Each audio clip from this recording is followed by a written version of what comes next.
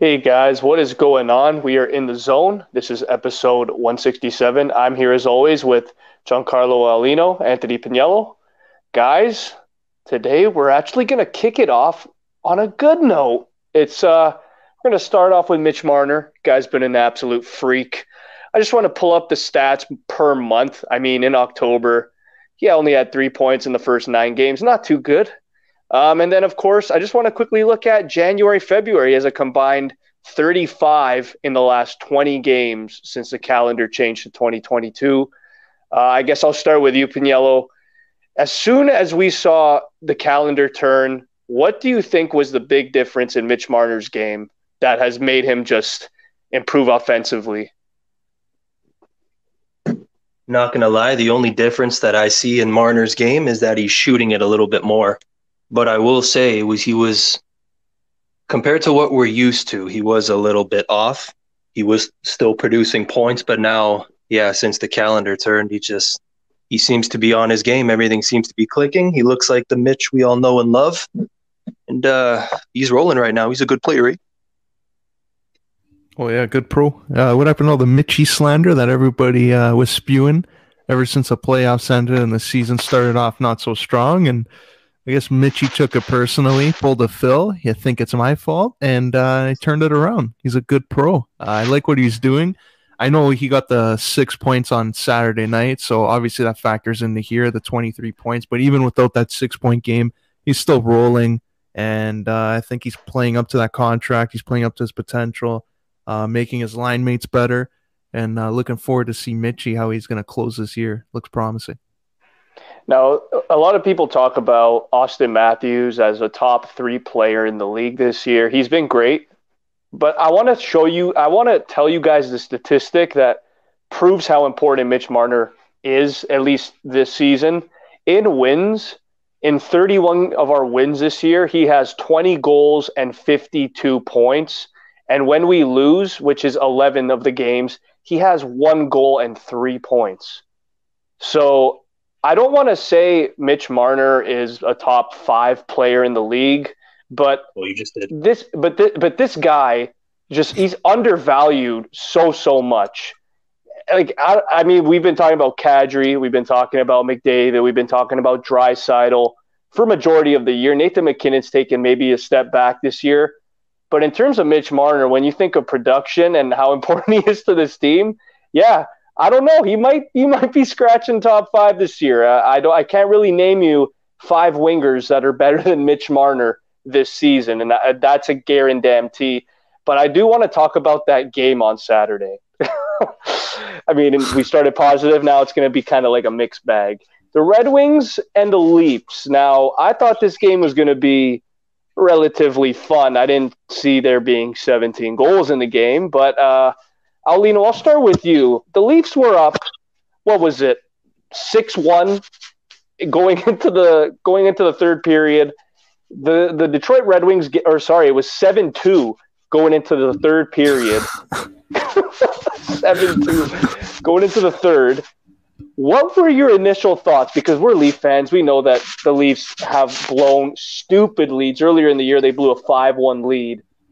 When we were up 7-2, now be realistic here. Did you realistically think it was done, or did you think the Leafs would pull a typical Leafs here?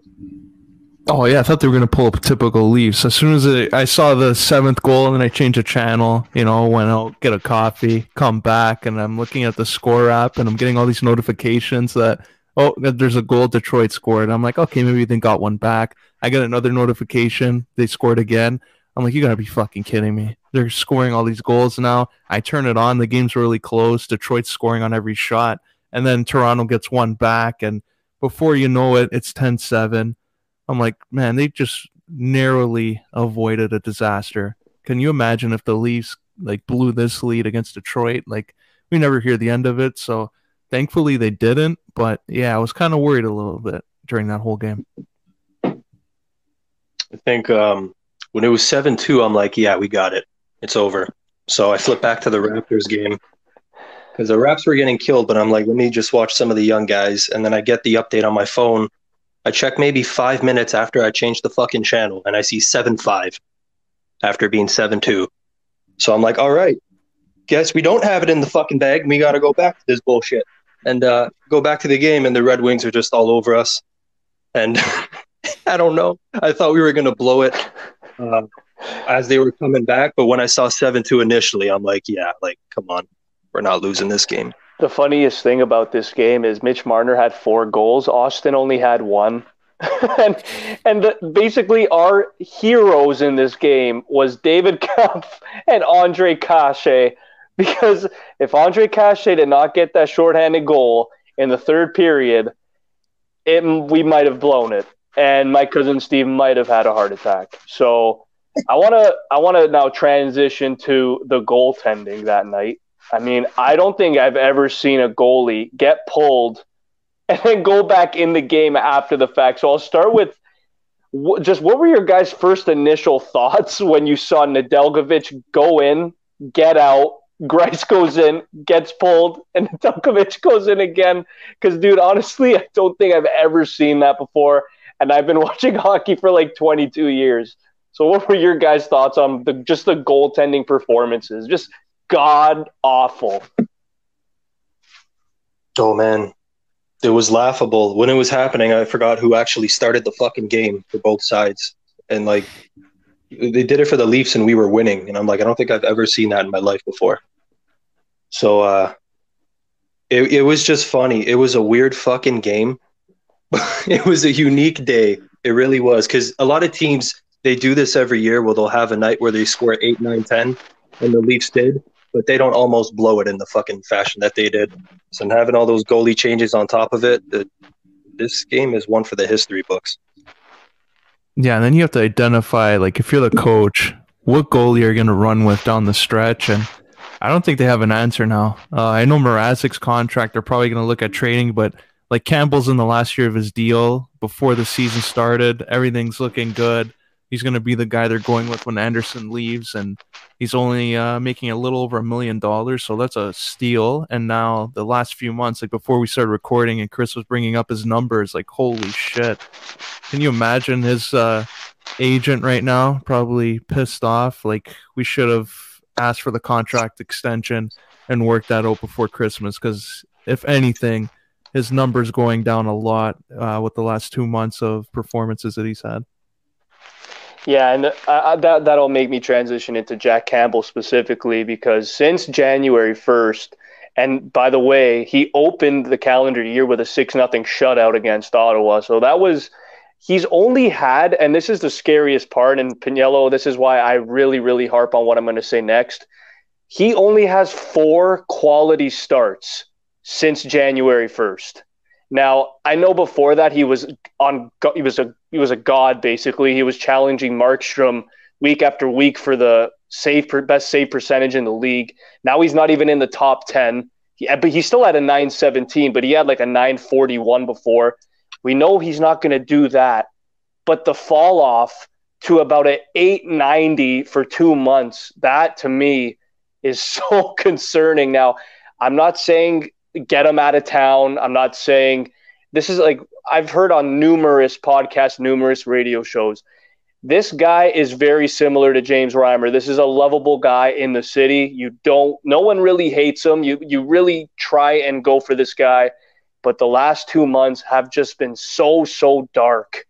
And I know the trade deadline is looming. It's coming around the corner. Jake Muzzin is now on the LTIR. The Leafs are trying to pull a Tampa. I get it. But we've been linked to names like John Klingberg, JT Miller, Pavel Zacha. I know you're going to laugh, but Pavel Zacha's in there just in case. A little cheaper option. What are your thoughts on the Leafs potentially going out full panic mode and potentially getting another goalie? Can you see Kyle Dubas doing that, or do you just ride out Jack Campbell this year and see what happens with the contract offers? I don't even know what he can do, though. Can he make a legit move for a number 1 goalie at this time?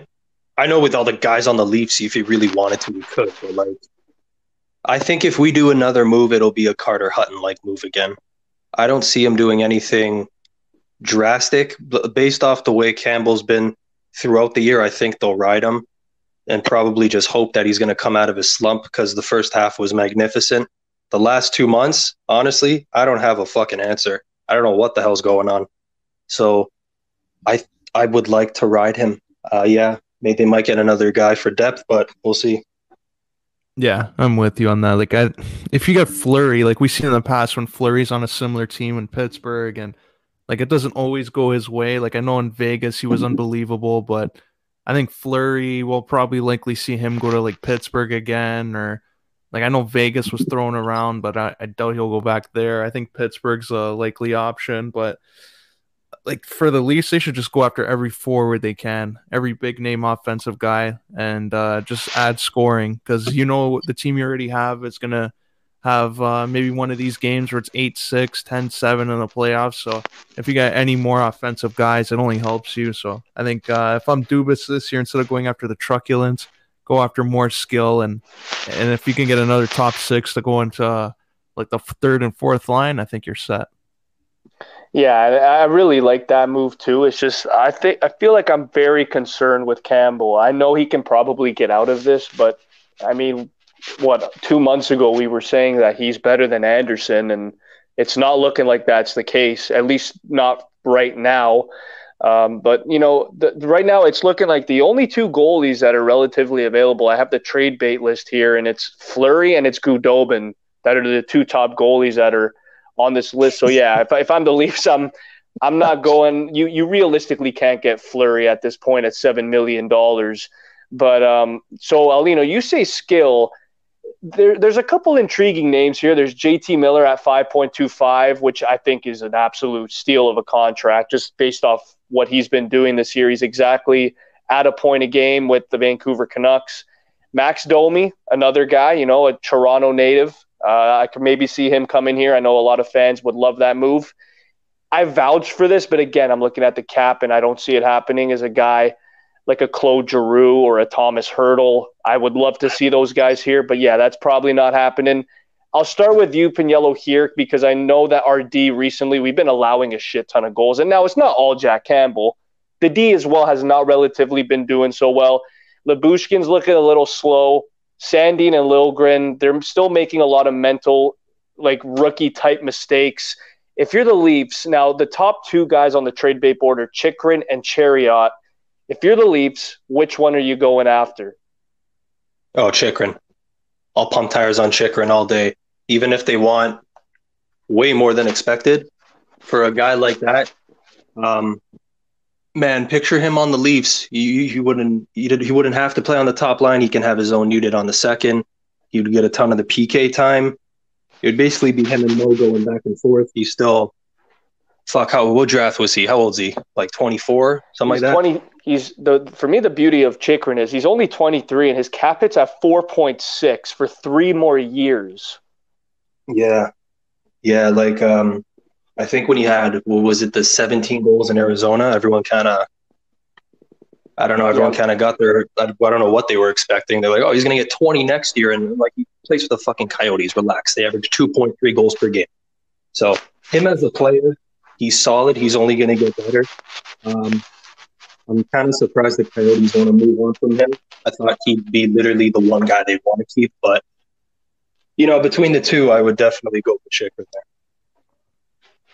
Yeah, that's a tough one because, like, for defensemen, they have Morgan Riley, similar type of role, but Chychrun could add offense. But like, they're gonna probably ask, like, we want Robertson, we want like a few draft picks in there, another high end prospect. So you might take away too much, like depending on what the asking price is, like who else they would want from the roster to even out the money. But like looking at maybe even backup goalies, maybe Jonathan Quick would be another one. Him and Campbell bring that tandem back from LA. Quick's playing pretty good this year, having a nice bounce back year. He's not going to want so much money. So like Quick would be one I would maybe target, ask LA who they would want. But yeah, like if you're going to Coyotes, you know where I'm going. I want Phil. Like we'll fucking wire some money under the table to finance that new university parking lot. Get some top of the line amenities in there.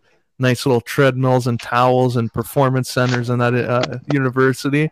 to bring Phil back. But Chikrin, I think he would be good in the summer at the draft type of thing. Even Domi, Domi would be good. It's just you're probably better off signing him cheaper in July. Can reunite that line with Mitchie with the London Knights connection. So Domi would be another one too. I don't see the Kings trading Jonathan Quick just because of the resurrection of his play. I watched the game the other night. The guy looked like the 2013 Jonathan Quick.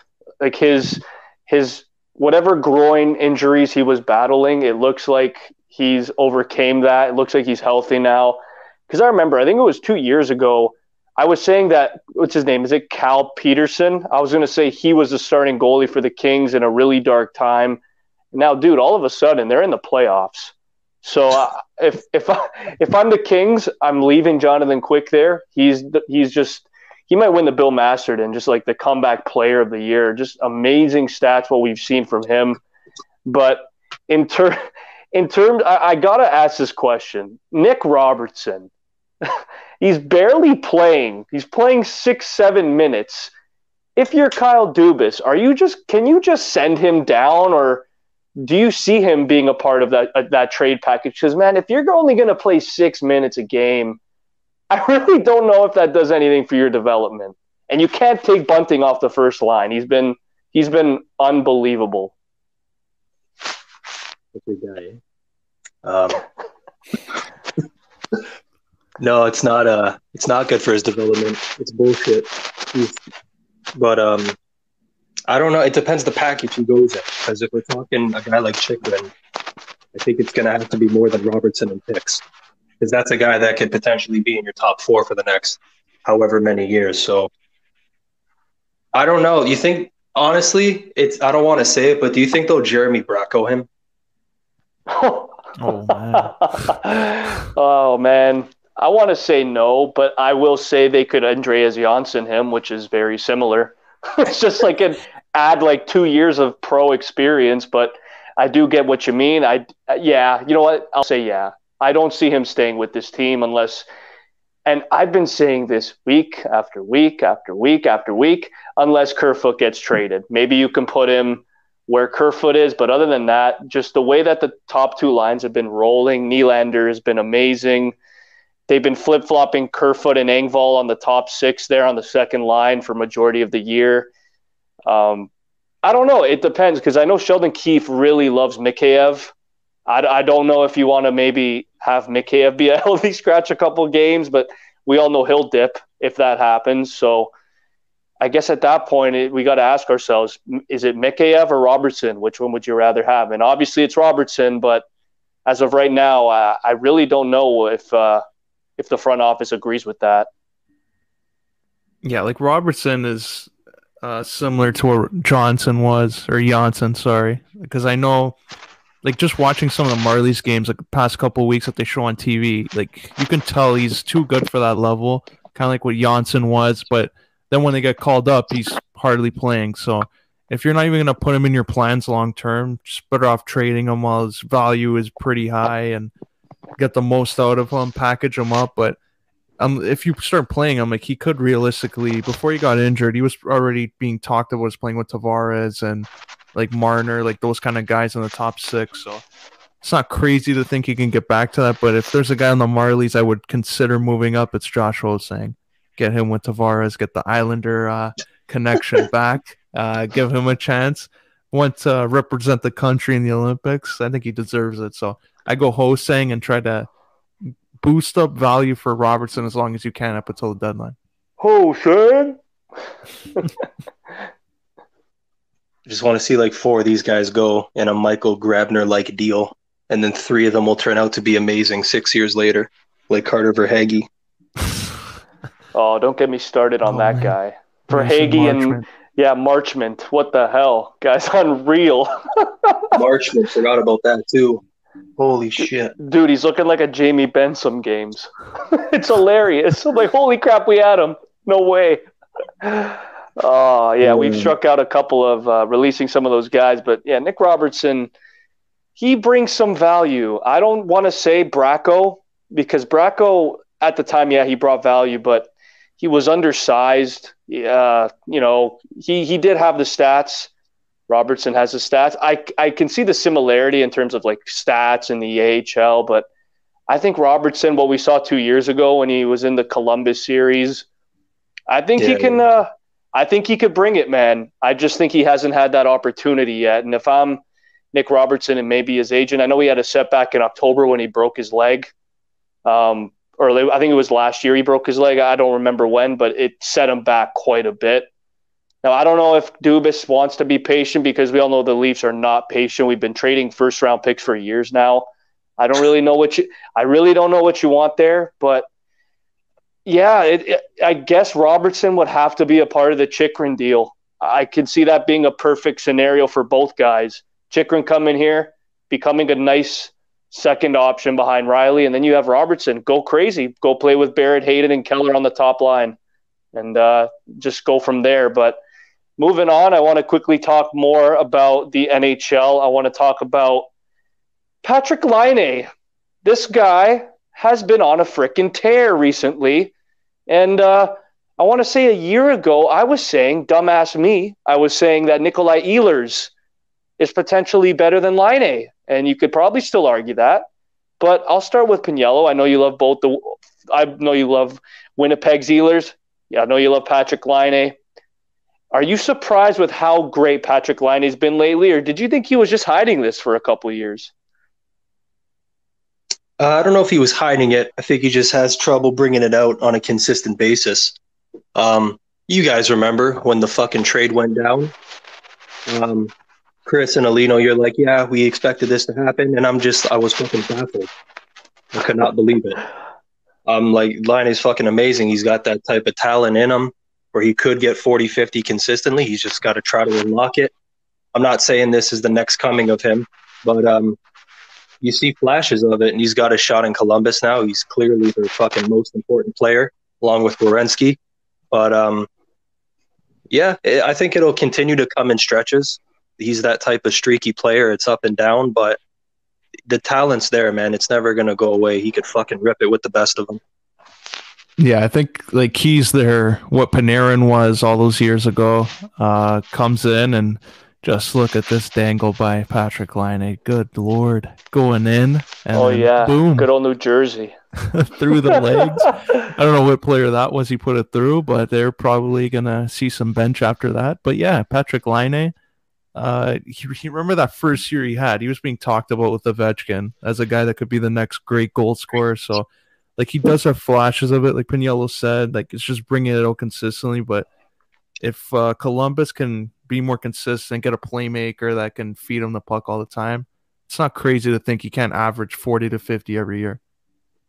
Yeah, and the crazy thing with me is as soon as he gets his confidence going and he starts shooting the puck, because the last 2 months he's averaging about 3 shots a game, whereas I think last year or 2 years ago it was down to 1.8. He just wasn't engaged at all. I think it was a change of scenery too, going from Winnipeg, being the poster boy in Winnipeg, to going to Columbus, where they just got rid of quite a bit there. And like I remember Columbus when the famous Alino sweep, when they swept the Lightning, they had Panarin, Duchesne, Bobrovsky, they had all those guys, and they got rid of all of them. And now Laine's supposed to be the poster boy there. And at first, a couple guys were a little worried, like, oh, Laine's going to get traded. Like, he's going to be here 1 year. It's already been 2 years, and it looks like he's finally found his mojo. He had 9 goals in 10 games in February. If I'm that division, and I know Piniello, I specifically said before the pod, if I'm Washington and the slump they've been in, I know they're not worse than Columbus, but it's just the timing of the schedule. Columbus has been red hot. Their goaltender Merzlikins is finally healthy now. Do you guys see Columbus, if Laine continues to produce like that, do you see them squeaking in somehow, maybe getting rid of a Washington or Boston, or do you think that's just not a possibility at this point? You want that one? Yeah, I don't see it. Like, I know they've improved, and their goalies, obviously we saw with the Leafs what they did to them. Like Elvis, too, is another one, another stud there. But I just think they're another year away from, like, really making that kind of jump in playoff production. But I think it's their maybe one playmaker. If they can get a playmaker at the deadline, like someone that can come in and play with Line A and get the best out of them, then maybe. But right now, I just don't see it. Also, like Columbus has a ton of fucking injuries. It's Yeah. another thing. Like Werenski's been out for a little while. Korpisalo's been on the shelf a bit. Boigfus is in and out of the lineup. I'll say no, just because there is still a little bit of a gap. They did fight back because they were they were kind of out of it before. But yeah, there's like 30 games left or so. So like they would, I feel like they'd have to win like 22 out of the 30 games just to get in. And with Washington and Boston, they'd have to lose a good chunk too. So kudos for them for not giving up. I like everyone on this team. Everyone's solid. I don't think they're quite there yet. Okay, yeah, that's fair. I mean, I want to say if they do make it, that's the narrative of the year for sure. Just the resurrection of Line A. Just you see his mojo. When he's on, oh my god, man, he's a problem. Like another guy that is kind of similar. The results are not coming as quick, but Jack Hughes recently, holy shit, man, he's looking like a problem. And I'll start with you, Alino. I know you're not as well known with Jack Hughes, but I've seen the last couple Devils games, and this guy, man, he has been a flat out problem in terms of 5-on-5. This guy is probably a top 10 player when you think of scoring and the offensive chances he creates for that low scoring Devils team. Can you imagine if he had a line mate like a Thomas Hertl? I really don't know what the Devils could be, but Nico Hischier's production has gone up because specifically of Jack Hughes. I'll ask you first, Alino. What do you see Jack Hughes being in the next couple of years? Do you see him being a perennial superstar? Do you see him being just a pretty good first liner? What do you see from that youngster, Jack Hughes? I think he could be both. It's just gonna come down to also who he plays with. Like, I think a good comparable, maybe a Barzal, like someone like that, come in and get a lot of points, but you're not gonna be like considered top 5 in the league, but you're still gonna be among the best playmakers. So, like, I think you should look at that as an example. Braden Point's another one that comes to mind, like with like skill, like something like that, where if Hughes has the right surroundings, like I like the Hertl trade if he comes in, but you would have to think they'll probably want Hischier to go back to San Jose if they want to rebuild. But other than that, yeah, like other than that, I don't see him being a top 5 player, but obviously it can change. It's just gonna come down to who he plays with in the future. For the next couple years, I think he'll just keep doing his thing. I like the Matt Barzal comparison. I'm on par with that. I feel like Hughes can probably shoot it a little better. Maybe that's just me projecting. We'll see. Might be more of a goal scorer, but I like Jack. He's coming into his own this year. I don't think really anyone expected much out of the Devils. As long as Hughes and Hischier can stay healthy pretty much the whole year and see what they can do, I think that's what everyone was expecting for a Devils fan. But you got to think long-term with this team. Those are the 2 pillars for the future. Jack Hughes is showing why he's the poster boy. And for the next couple years, Chris, I'll say in like the 65 to 75 range with potential for more. Yeah, because right now he's at 39, 34, very small sample size. You know, he dislocated his shoulder. He was out 6 to 8 weeks early in the year, but Alino, I don't think they're ever going to trade Hischier. I don't see that happening. That would be like a Tyrese Halliburton. It's kind of out of left field, but transition now. I'm going to go to the NBA real quick because the Lakers have won 3 games in their last 10. You have Lakers players yelling at fans, calling them, names and shit. Trevor Ariza, man, I don't know what's his deal. He's calling fans bitches and shit. I don't know what's going on there, but that loss to the Pelicans was flat out ugly. They lost by 28 points. LeBron James didn't look good. Westbrook didn't look good. That game was so bad that they released DeAndre Jordan after that game. I know they're in the play-in round right now, but do they realistically have a shot of not making the playoffs? Oh man, I want to say yeah. I think they will stay in, but realistically, they could miss because Yeah, like the NHL, like they're about halfway through, a little more. They're a little more through on now. Yeah, because the Pelicans have been rolling in. Honestly, the fucking Trailblazers. Everyone over there is motivated. They're young. No one really. They're kind of. They're definitely blowing it up. They're not kind of doing anything. No, they're young guys. They got something to prove. So they're all playing their fucking hearts out. And with the Lakers, I mean, they're all tied in points right now. It's kind of now or never. So it looks really fucking stupid if they fall out. But realistically, when you look at the standings and how everyone's playing, they definitely could. Oh yeah, I don't see them making the playoffs this year, and it's going to be interesting to see how they spin it all in the media, who they blame, and obviously Westbrook's going to be the guy that comes to mind. He's going to be the scapegoat in all this. Anthony Davis, everyone's going to ignore that he's injured every other week, but yeah, he's getting up there. He's a good player, right? So they have to address that issue, being healthy. Maybe they got to bring a new performance athletic trainer, whatever the hell that's called, to come in the room and make sure these guys are healthy. But yeah, Westbrook's going to probably take all the blame, and he is making, I think, $47 million next year. So, Jesus. Yeah, it's not going to look good. Like, I don't even know who you can trade Westbrook for. You would just have to buy him out, I think, like straight up. Like, how do you even package that trade or package him in a trade and expect to get like someone valuable in return?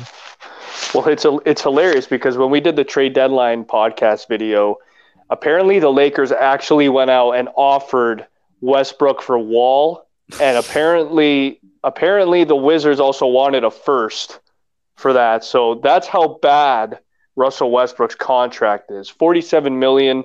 I agree with you, Aulino. I don't see anybody genuinely looking at Westbrook's contract and saying, I want that on my cap. Like, nobody is doing that unless maybe you're, who I'm going to say, the freaking owner on the Knicks, because he does not know what the hell he's doing. He never has. But the Pelicans, I agree with Piniello. The Pelicans, even though they're in 10th place, they're not a 10th place team. They're not playing like a 10th place team. McCollum is looking rejuvenated. He's having a career stretch right now. JV, we all love JV on this podcast. He's a beauty. And then, of course, Brandon Ingram is just consistently that second option now. And, I mean, holy shit. Anthony Simons, that guy drains 5 threes a freaking game. Josh Hart is looking incredible. Nurkic, I think he just got hurt, but before that, averages of 15, 12, and 6. So Portland is hungry. The Pelicans are hungry. I don't see the same for the Lakers. They're yelling at their fans. There's a lot of excuses. Apparently, I don't know if it's true or not, but LeBron is going after Pelinka, wants him out. Now, I've heard so many baffling things on ESPN. I'll start with you, Piniello, because I know you've watched the videos. Do you go full on emergency panic button, I gotta just get the hell out of here and trade Anthony Davis? Or do you run with LeBron and AD for next year? Because as of right now, it's been a complete mixed bag, and I don't even know what to believe anymore with this franchise. With Davis, I mean, regardless of the player, I don't know.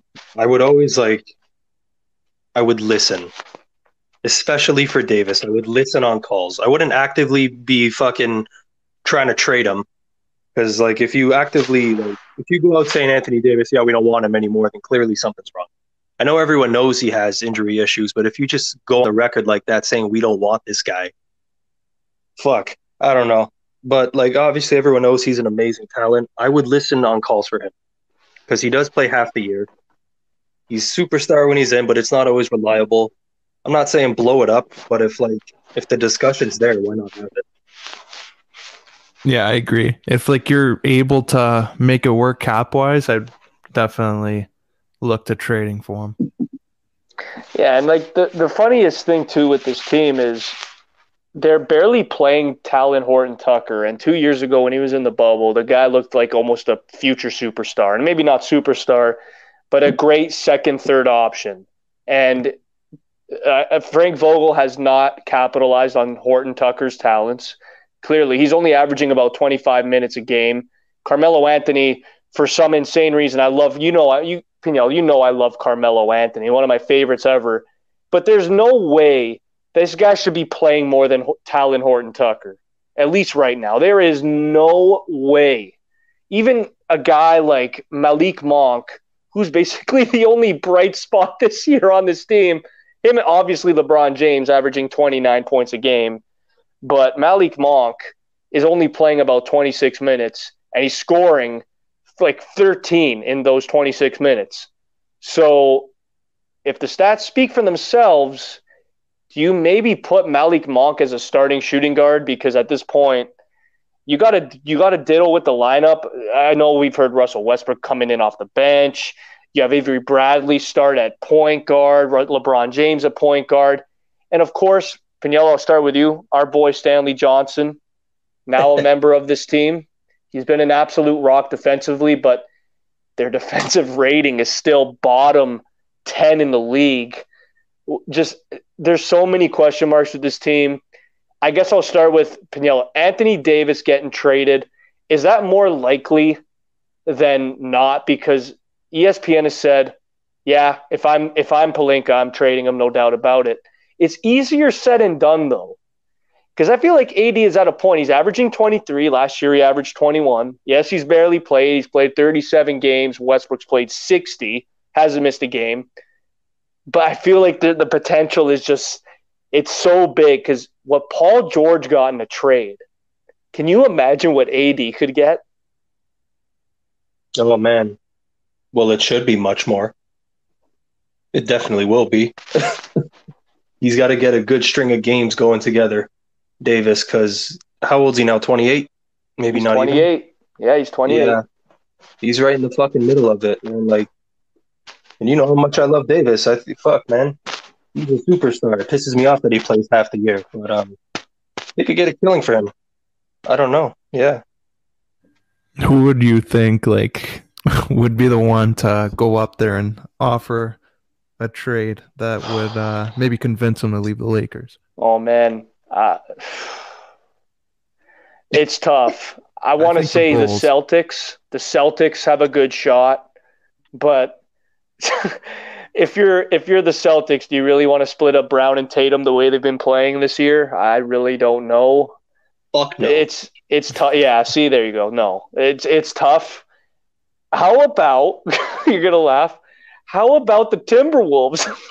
Oh man, they got assets. They got assets. Okay, D'Lo making a Lakers reunion. I think everybody wants that. Can't even keep. I gotta laugh. That's not happening. But yeah, in terms of AD, Alino, I have no clue where he would go.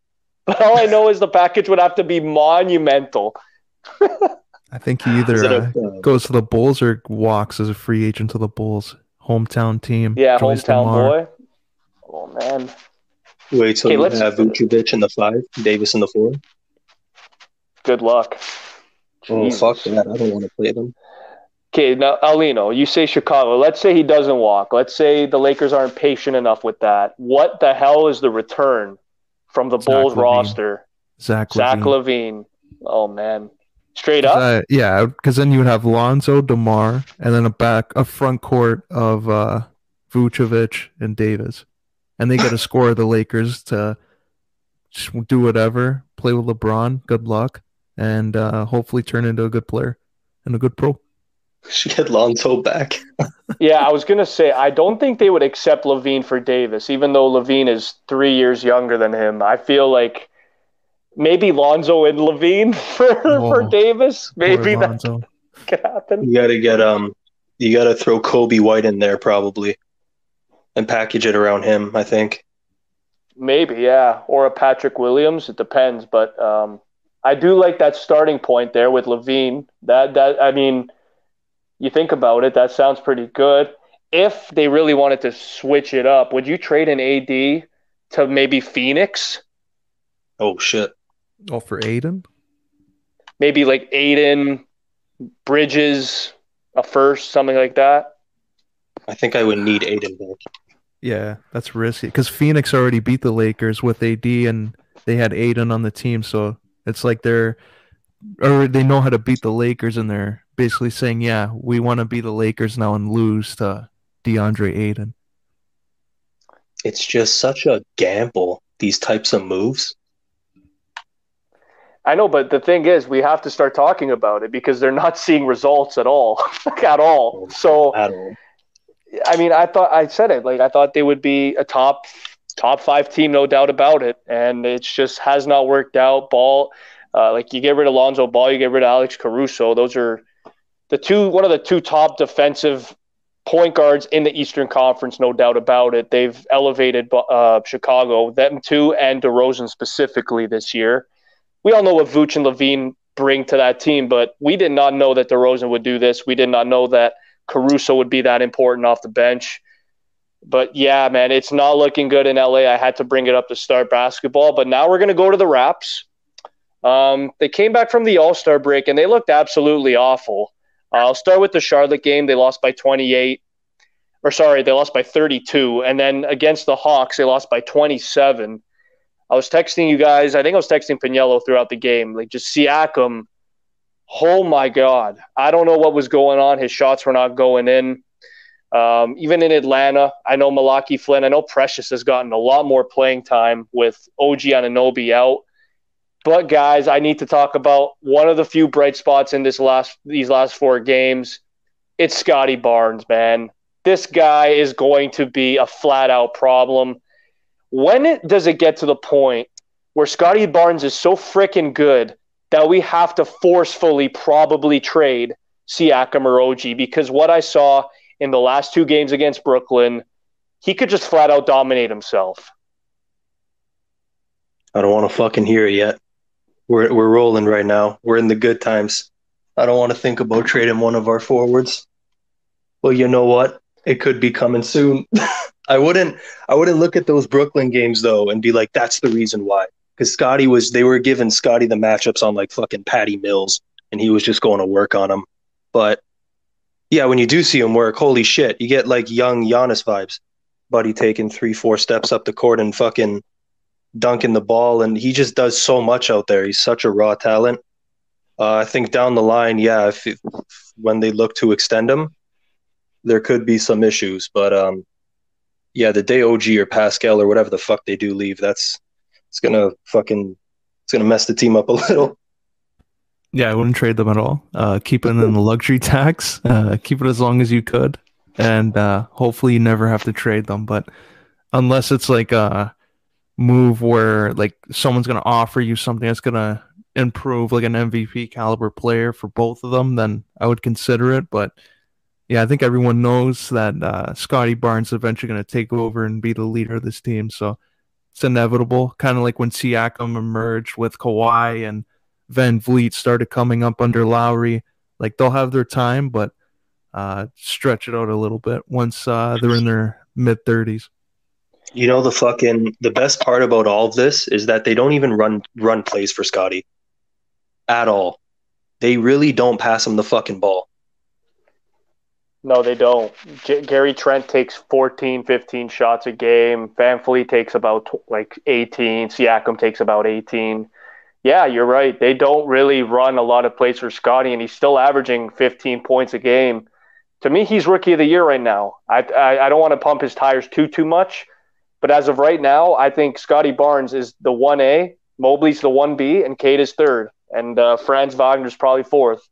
But other than that, Scotty Barnes, man, his ceiling, oh my God. I really don't know where it is because I think he's going to break the ceiling. I have so much hope for this guy.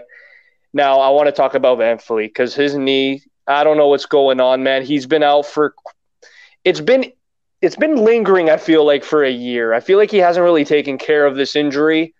He's still averaging career numbers in 21.4 points per game. But if you're the Raptors come maybe April, maybe later on in the month, and you don't really see him getting the numbers and maybe becoming 100% healthy, are you getting a little worried going into the playoffs? Or do you think they're just going to maybe have him suck it up, go hard, and then maybe do it in the offseason? Because, man, I don't know. This knee injury, I feel like it's been lingering for too long.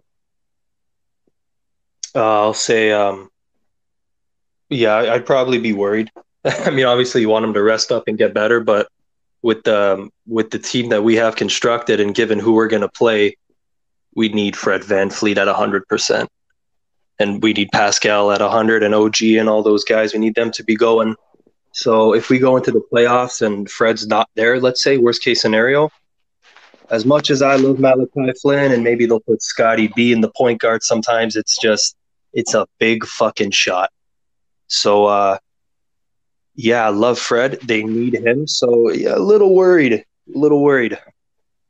Yeah, I think a week before the playoffs, just manage his minutes. Like, don't give him 30 a game, go to like 20, and then like rest them a few games before. So I think we'll probably see if it lingers that long. They'll probably 2 weeks before we'll start seeing him less and less in the lineup, and then hopefully come playoff time he can be 100% again. Now I want to talk about that game last night though. Goran Dragic, man, he played 5 games with us, started 2 of them. You know how that went down. He wanted out. We all know he wanted out. What were your initial thoughts? Do you think he deserved to get all those boos, or do you think we were kind of being a little petty there? Ooh. I'll go with the petty one, honestly. Yeah. Because he, like, again, I want to say when we first started doing this podcast, he was probably one of the most respected players in the league. So I actually saw some highlights last night, and I saw one guy specifically, when Goran Dragic went in the game, he was clapping for him. And he was saying, you know what, like, no matter what, yeah, he didn't want to be here. We respected it, but this guy has been in the league for a very long time. For goodness sake, he played with frickin' Steve Nash. That's how long Dragic has been in the league. He was one of the most respected. I don't know if it's just our fan base. I don't know if other fan bases don't like him. But I feel like maybe it might have been a little much, but we are a rowdy fan base. We're very rowdy, very passionate. I expected it to happen, but at the same time, when it was happening, I was laughing like crazy. But like, it was literally just from that initial day when he got here. I don't know if things were taken out of context. I don't even remember what he said exactly. But when you look at where the Raptors were going into this season, and for him to come over here, like, I'm not really mad at him. He's 35 years old. He probably wants to win a fucking championship. Like, the Raptors are a little better than expected than everyone was thinking, but, you know, it is what it is. But for the fans to boo him like that, it was kind of funny. It's a little petty, but I saw it coming. Yeah. Yeah, it's kind of petty. Like, poor guy, he's at the end of his career. Like, I'm sure when he got traded, I didn't think anybody considered the Raptors a contender. So it's understandable. Maybe he could have handled it differently. And, like, it's different from Kawhi because Kawhi's in his prime when he came here, and they were expected to get over the hump with him in the lineup. With Dragic, it's like, yeah, be a mentor. I don't think he was down with that. Maybe he should have said, yeah, I'll play like 10 games, 15 games, and after that, before the holidays, if you can buy me out, that would be nice. And we can go our separate ways. But I think the way they handled it all didn't do him any justice. I could have handled it differently, and I think he would have been better received. But, yeah, I think he saw it coming. Like, I don't think it'll be like a 5-game thing. Like, every time he comes to Toronto, he'll get booed. I think it's just one of those things. He's part of the history. Like, played a few games, didn't work out, and he left. I low-key, though, Chris, I don't know about you. I low-key didn't want him to leave. I knew everyone kind of expected it just because. Didn't want him to leave. Nope. Look at our team. Our team is beautifully constructed. We're set up for the future. I think we have an idea of what we're going to be. But, like, there's no fucking veterans here. There's not one 30-year-old. So, come playoff time, even if he's playing fucking 12 minutes a game, you can use a guy like the Dragon on the fucking bench there. Yeah, and I'll quickly end the Raptor talk with these two guys because they've been battling for minutes, and it's Precious Achiuwa and Chris Boucher. Boucher's averaging 20. Precious is averaging 23. Precious has actually started in 23 games this year. Boucher's only started in 8. Now, we saw last year what Boucher was able to do. Very limited minutes. He was a fantasy monster, but Precious Achiuwa, man, we get him in the Kyle Lowry trade, and he's looking like he could really play, and he was in the Rising Stars game. He looked great. If you're the Raptors, is it a foregone conclusion that, unfortunately, Slim Duck may be out of town now with Precious Achiuwa's recent play? I'll say yeah. And I don't even know if it's because of Achua. I just think it might be Boucher's time. Like, he's been here for a while. The guy just turned 30 years old, I think a few weeks ago. He's a good player. He's a player. He could play on a lot of teams in this league and contribute. But for us, I think Precious is 22 years old. Yeah, I like his game a lot. He probably fits in well, better with our system the way we're going. But like, you look at Boucher the last few years, he's really improved on his shot. Like, I can't imagine where he'd be if he didn't improve on his 3-point shot the last few years, honestly. So like, I fucking love Chris Boucher. But yeah, Precious might be the one going forward. Yeah, Precious, I think, has more upside right now. And like, I think if it's not this year, then next year we'll probably see more of like talk of Precious being the starter, coming in and getting more minutes. And because they probably have to make a decision there. Like, you can use a veteran. Like, they don't have any veterans. And I think that position, if you can move a Boucher and get that kind of player in there, I think it would make sense. So there's probably something we'll see go into the draft and free agency. Yeah, I mean, it's definitely interesting to monitor for sure. Boucher was a great story. He, like you mentioned, his 3-point shooting, even this year, it's gone down from last year. Last year was at about 36, this year 28, but it's going to be interesting. Our team is set up pretty nicely right now. The only position is the center spot, and Precious Achua can play that. He's 22 years old. Do you take the cheap option and keep him, or do we still come the summer? Do you see us still going out there and getting that big center? Because the market is getting pretty big for centers now. There's a lot of centers out there that maybe do want new scenery. What if Masai just fucking blew it up and traded for Davis? Oh man, imagine. I don't see it. All right. What centers though? Because like, give me some names here. Well, I know for sure. I saw an article the other day that Christian Wood is not happy in Houston. So, I mean, if I'm the Raps, I'm circling his name for sure. The cheaper option, DeMarcus Cousins, he's looking pretty damn solid off the bench, but he's not going to start. He's not a starter by any means. I want to say a guy, dude, it's crazy to say, but it looks like the Atlanta Hawks are having trouble with John Collins. It looks like the contract talks are not going well there. So if I'm Masai, work your magic, try and go and get John Collins, and we're probably immediately a top 5 team in the East next year if we get him. So those are a couple names that I've seen. I don't know so much in the West, but I know those 3 specifically right now, they're available, I'm pretty sure. What the hell does John Collins want that Atlanta can't make it work? I think it's due to the fact that Gallinari and Bogdanovich are making so much money. And I feel like, again, if you're John Collins, you're younger, you're better, probably wants what AD's making. If that guy's available, oh man, I would put the Raps and the Celtics in that one to at least make a push for it. So those are the. It still boggles my mind. He shouldn't be available, honestly. But yeah, I think the Raps and the Celtics should go for Collins if that's the case. How about a guy like Mitchell Robinson? That guy was man. Boom. I don't even know what he is yet. He's like a poor man's Gobert. How about JV? Reunite him on the Raptors. Well, that would be fun. Too good to be true, though, but that would be fun. I think I would take a stab at Robinson though, because I don't think they'd want too much at him, and I think the general idea out there is that he hasn't performed up to what people think, but the Raptors have serious fucking issues with rebounding because we got Pascal in the 5 at times, so Robinson could be a quick fix. Yeah, they're also in a vulnerable spot, the Knicks, because we've been talking about it. They're rumored to get Zion. They're rumored to blow it up. Oh, Robinson is probably one of those guys on the way out. So if we're the Raps, capitalize with those rebounds because, like you mentioned, Precious Achua is not the greatest rebounder. Chris Boucher is not the best rebounder. We need more from them. Like Precious is only averaging like 6.5 rebounds.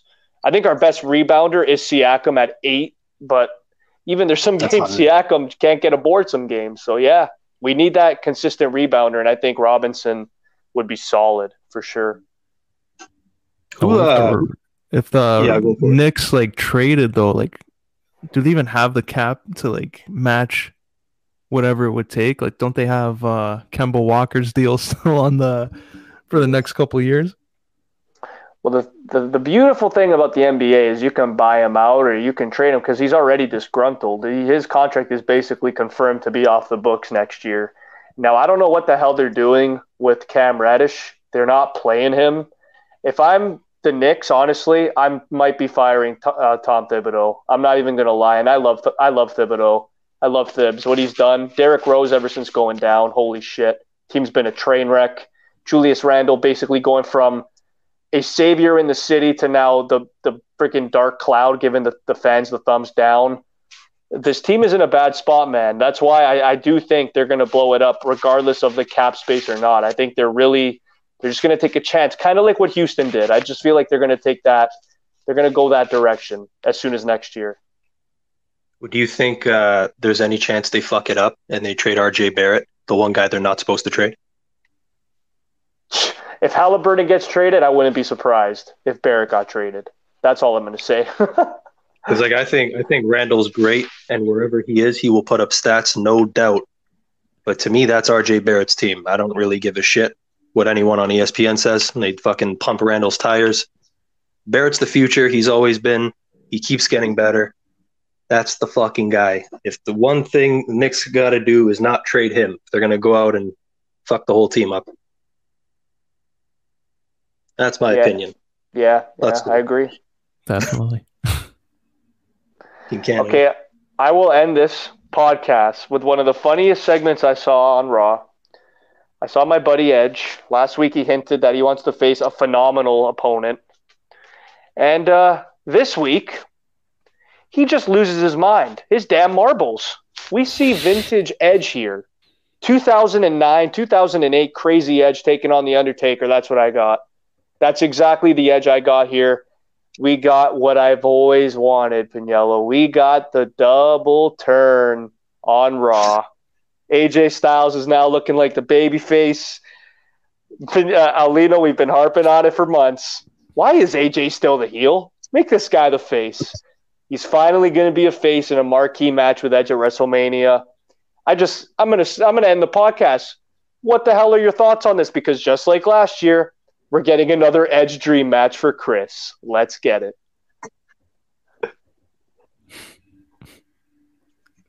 Yeah, man. I mean, Edge said it in his promo. It's WrestleMania time, and he's got nothing going on. So I think that was the best opportunity to cut a vintage Edge promo and turn heel. So seeing that shit happen kind of set me back 15 years. Thought I was a little kid again. With AJ Styles might be the perfect fucking opponent. I mean, there's a lot of perfect opponents for people out there, but I mean, I'm sure Edge has been daydreaming for years about going one-on-one with AJ Styles, and now they're going to have a fucking crowd to do it, not like the last couple years. So, yeah, the build for that's going to be amazing. The double turn's always fun. Oh, it's incredible. Can't wait. Yeah, I think it's a perfect fit here because Edge, he was always saying he wanted to wrestle AJ, so he gets his wish, and at least we're going to get a good build up to it. I know it would have been okay with the face versus face, but Edge is a heel. Look at this face. This is what we're going to see now going into WrestleMania, so I'm all for it. And I think they'll still have it, like, regardless who wins, I think they'll both be protected in a way where, like, whoever loses a match won't be, like, going down the card and their career will be done. So I think they'll probably steal the night if they're on night one, and night two, and if they are on night two, it could be interesting. But yeah, AJ and Edge, solid build, and should have a solid match. I'm going to end by saying this. AJ Styles Edge, probably match of the night at WrestleMania. But does this AJ Styles face turn catapult him back up to the main event scene after this program is over? Because, man, I see it. I smell it. I see AJ versus Roman down the line, and I can't wait. That's my pick. I don't know. Do you guys see him maybe going at catapulting all the way back up to vintage AJ Styles 2017 or what? Oh man, I fucking hope so. I'm not going to say he's been floating the last little while. He's been doing good work, but he hasn't really been, in that prime time spot. If he's got a fucking month or so to deal with Edge and put on some sick work, I don't know how that doesn't catapult him, honestly. So I'm going to say yes to that. Yeah, I'll say yes to that. I think finally turning face, like he was in that whole tag team thing with Omos. I think that lasted too long. Should have split them up at the draft. But after this, I think he might go to SmackDown, or Edge will go to SmackDown, and can finally see AJ as a face again in the big programs. But just speaking of a big program that can steal the show, you know what other match is going to steal the show? And WrestleMania, right there. Oh yeah, there it is. Last week, on Friday before SmackDown, it was like all these reports coming out, like Pat McAfee, he's gonna maybe be in a program at WrestleMania, and then same day, they all say Vince McMahon is getting back in the ring, and link to Pat McAfee. How do you think this match is gonna go down? And I guess they're starting it tomorrow on his podcast, so he'll probably punch him in the face to set it up. But how do you think this match goes? Oh my God. I'll be terrified, honestly, watching it. I'll be laughing. It's going to be a fun ride for sure, but the man is 76 years old now. So I know he's probably still jacked to shit. It's Vince McMahon. He's been jacked forever. I'll never forget the WrestleMania 22 bout. He was way bigger than Shawn, like way bigger. It was freaking hilarious seeing that. But yeah, this is almost that's 16. This is 16 years later. And the last time I remember him taking a bump, it was to Brock Lesnar, the F5, and pretty sure he got injured after that. He was out for quite a bit. So I know Pat McAfee has no experience. I hope he's really, really training hard here, but even if it is a botch fest, let's be honest, we're in it for the freaking laughs. It's Vincent Kennedy McMahon. Hey, you know what, though? Pat had his stuff with Adam Cole before. That was good shit down in the fucking third brand. Woo. But, yeah, this is going to be a comedy special, but I want to see Austin Theory come out. And I just want to see him pick up Vince on his shoulders and fireworks going off. And both of them smiling ear to ear. With the do-rag on. like how Drew did it to Shane at Crown Jewel or whatever. Like that. Oh, my God. Do you think we'll see this actually go down? Or, like, I don't even know where they can go after this thing's done. Like, does Austin Theory have to step in? Like, what are your expectations of where this leads to? All I know is Pat McAfee's winning. He's winning this. I don't mean he's winning the match. I just mean in general he's winning. Like he's getting the attention. He's getting the spotlight. Sharing a ring with Vince at Mania, the guy that built it. Like that's huge for Pat McAfee. It's great for him. He's been great at his job. Doing his podcast, doing all the little work, and we don't understand how hard that guy works. I guess traveling everywhere just to make content. So. Pat McAfee's a true legend. For him to get in the spot, whether he's facing Vince, whether he's facing Theory, whether he's facing both, I really don't know. But I'll say Vince wins the match. But yeah, overall, Pat McAfee, the true winner here. I feel like Vince just loves Pat so much. So he's like, fuck it. I want to do a program with him. I don't care how we get there. I don't care what we do after. I just want to work with this guy. Because the fact that Pat McAfee got Brock Lesnar to do a fucking 1-hour podcast, I never thought I'd see Brock Lesnar on any podcast.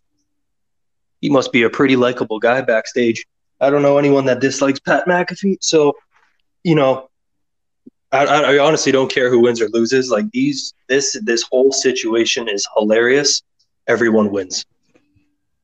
Do you put this on night one? Or like, let's say Stone Cold's wrestling again. Do you have it on the same night as that? Do you think that would overshadow it? That would be perfect because they've been linked forever. I feel like it would be appropriate to maybe separate Austin and McMahon if they're on the same show, but you could also counter argue that in saying, well, you could even maybe put them back-to-back segments. You could maybe even before Vince McMahon leaves, let's say he wins the belt, Stone Cold's music could hit, and he could just start walking down, and he could just meet Vince McMahon halfway. You have the cameras rolling. That's another WrestleMania moment right there. They haven't seen each other at a WrestleMania in freaking I don't even want to count how many years, maybe 20 years. So that would be a story in itself. But you say Stone Cold's wrestling at WrestleMania. Who the hell is he going to feud with? Kevin Owens, buddy. Looks like it got started. Stunner versus Stunner. I like it. There it is. That's freaking massive for Kevin Owens. Holy shit. Nice. That's another one, too. That won't be a long one. That's for the entrances. And look at me. I'm taking on Stone Cold Steve Austin. And then, boom, I'm getting stunned. Took a solid bump, and it's over. Good Okay. shit. Now we got to cut the shit. Because now AJ Styles has his moment. He's now the babyface. You get Kevin Owens now feuding with potentially Stone Cold. There's one guy left that you guys all know who I'm going to bring up now. He doesn't have a WrestleMania match. Piniello titled him Mr. WrestleMania. Seth frickin' Rollins. What the hell is this guy going to do? Oh, man, it won't matter because whatever it is, it's going to be 5-star. Love the confidence. Maybe insert himself in the main event, or he faces Cody. That's the only thing I can think of. He gets those matches, though, Seth. He would face Cody. Those one-on-one interpromotional bullshit type matches. Batista versus Umaga. WrestleMania 24. Interpromotional. Like he put on the clinic with Cesaro. He put on the clinic with Triple H. He put on the clinic with KO the other year. Fuck, throw him anyone. Oh, my gosh. I would love to see Cody. I'd love to see Cody before Mania. Would it be the night after? Or right that's what I want to see. I want to see the night after. But you never know. Could be before. There it is. Boom. But anyways, that was a nice podcast today. Very, very long, but we got this.